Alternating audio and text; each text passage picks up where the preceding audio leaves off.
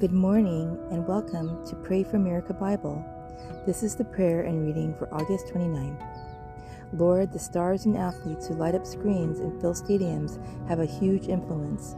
May they feel an equal degree of responsibility for how they shape our culture. Speak to them, Lord. Amen.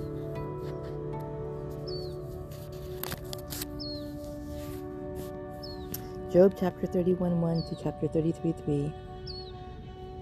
I made a covenant with my eyes not to look with lust at a young woman, for what has God above chosen for us?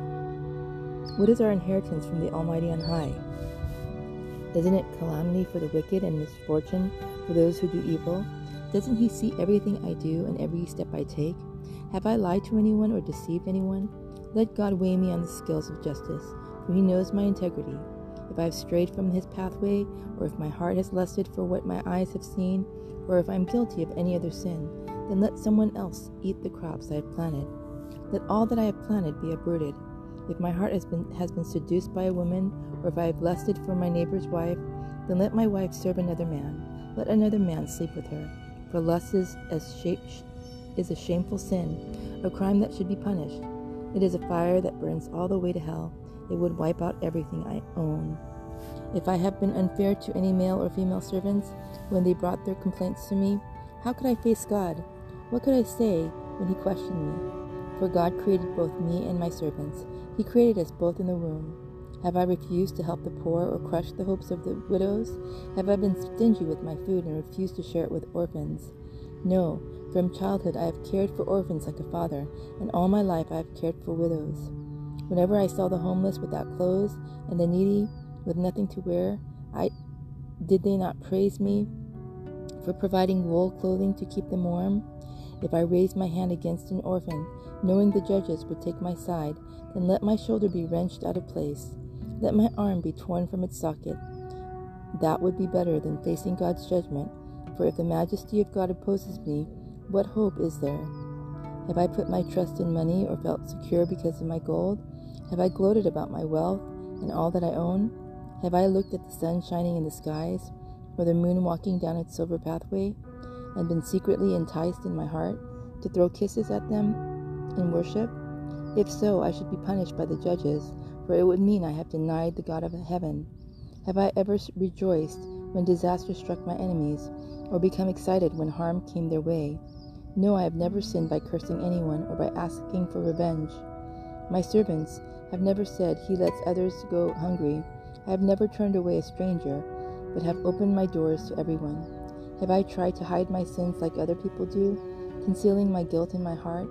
Have I feared the crowd or the contempt of the masses, so that I kept quiet and stayed indoors? If only someone would listen to me. Look, I will sign my name to my defense. Let the Almighty answer me. Let my accuser write out of the charges against me. I would face the accusation proudly. I would wear it like a crown, for I would tell him exactly what I have done. I would come before him like a prince.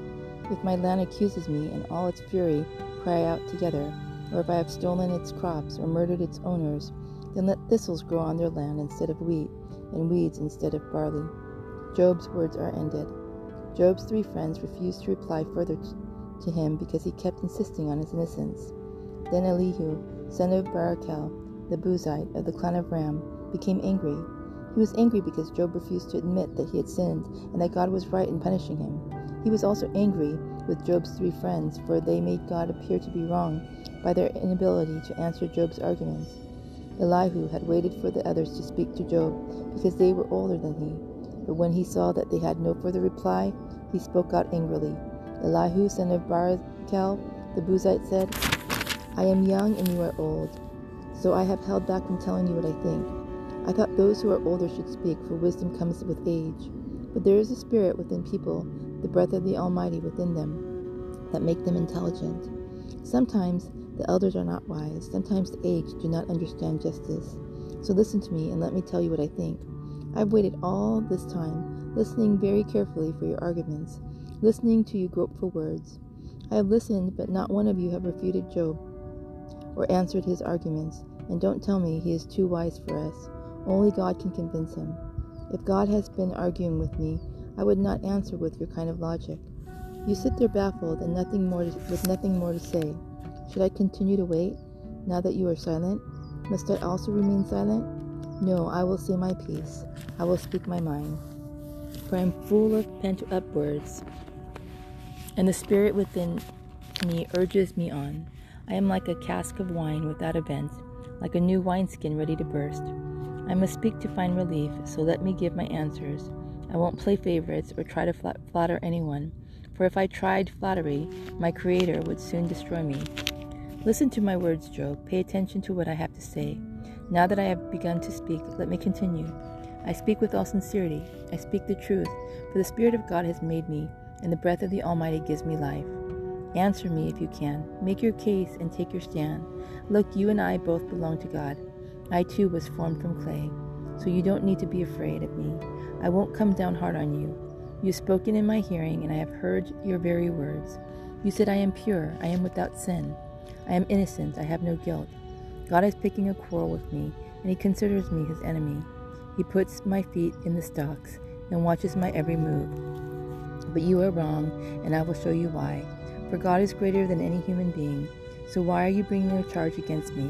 Why say he does not respond to people's complaints? For God speaks again and again, though people do not recognize it. He speaks in dreams and visions of the night, when deep sleep falls on people as they lie in their beds. He whispers in their ears and terrifies them with warnings. He makes them turn from doing wrong. He keeps them from pride. He protects them from the grave, from crossing over the river of death. Or God disciplines people with pain on their sickbeds, with ceaseless aching in their bones. They lose their appetite for even the most delicious food. Their flesh wastes away, and their bones stick out. They are at death's door. To angels of death wait for them. But if an angel from heaven appears, a special messenger to intercede for a person, and declare that he is upright, he will be gracious and say, Rescue him from the grave, where I have found a ransom for his life. Then his body will become as healthy as a child's, firm and youthful again. When he prays to God, he will be accepted, and God will receive him with joy and restore him to good standing. He will declare to his friends, I sinned and twisted the truth, but it was not worth it. God rescued me from the grave, and now my life is filled with light. Yet God does these things again and again for people. He rescues them from the grave so that they may enjoy the light of life. Mark this well, Job. Listen to me, for I have more to say, but if you have anything to say, go ahead. Speak, for I am anxious to see you justified. But if not, then listen to me. Keep silent, and I will teach you wisdom.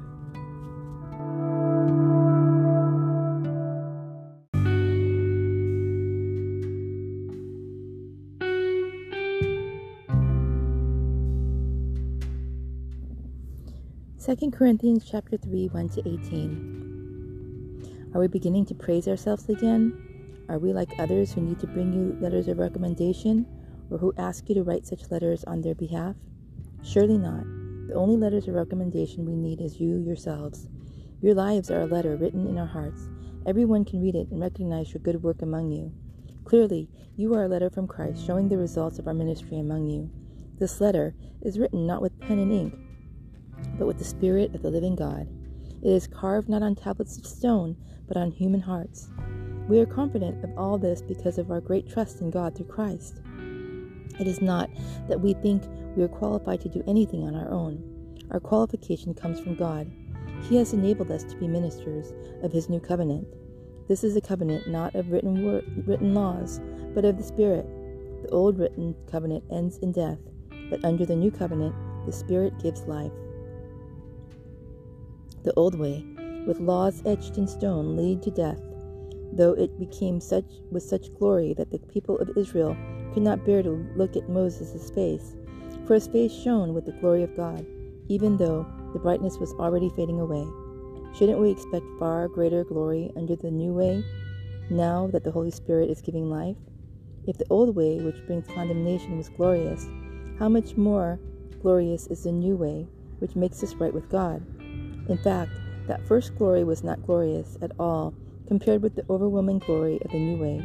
So if the old way, which has been replaced, was glorious, how much more glorious is the new, which remains forever? Since this new way gives us such confidence, we can be very proud. We are not like Moses, who put a veil over his face so the people of Israel would not see the glory, even though it was destined to fade away.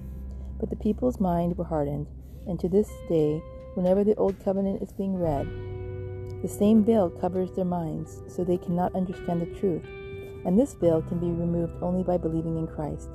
Yes, even today, when they read Moses' writings, their hearts are covered with that veil, and they do not understand. But whenever someone turns to the Lord, the veil is taken away. For the Lord is a spirit, and wherever the Spirit of the Lord is, there is freedom. So all of us who have had the veil removed can see and reflect the glory of the Lord. And the Lord, who is the Spirit, makes us more and more like Him as we are changed into His glorious image.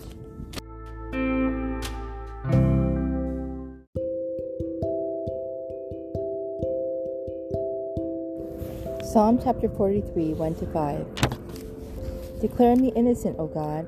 Defend me against these ungodly people. Rescue me from these unjust liars, for you are God, my only safe haven. Why have you tossed me aside? Why must I wander around in grief, oppressed by my enemies? Send out your light and your truth. Let them guide me. Let them lead me to your holy mountain, to the place where you live. There I will go to the altar of God, to God, the source of all my joy. I will praise you with my harp, O God, my God. Why am I discouraged? Why is my heart so sad? I will put my hope in God. I will praise Him again, my Savior and my God. Proverbs chapter 22, 8-9. Those who plant injustice will harvest disaster, and their reign of terror will come to an end.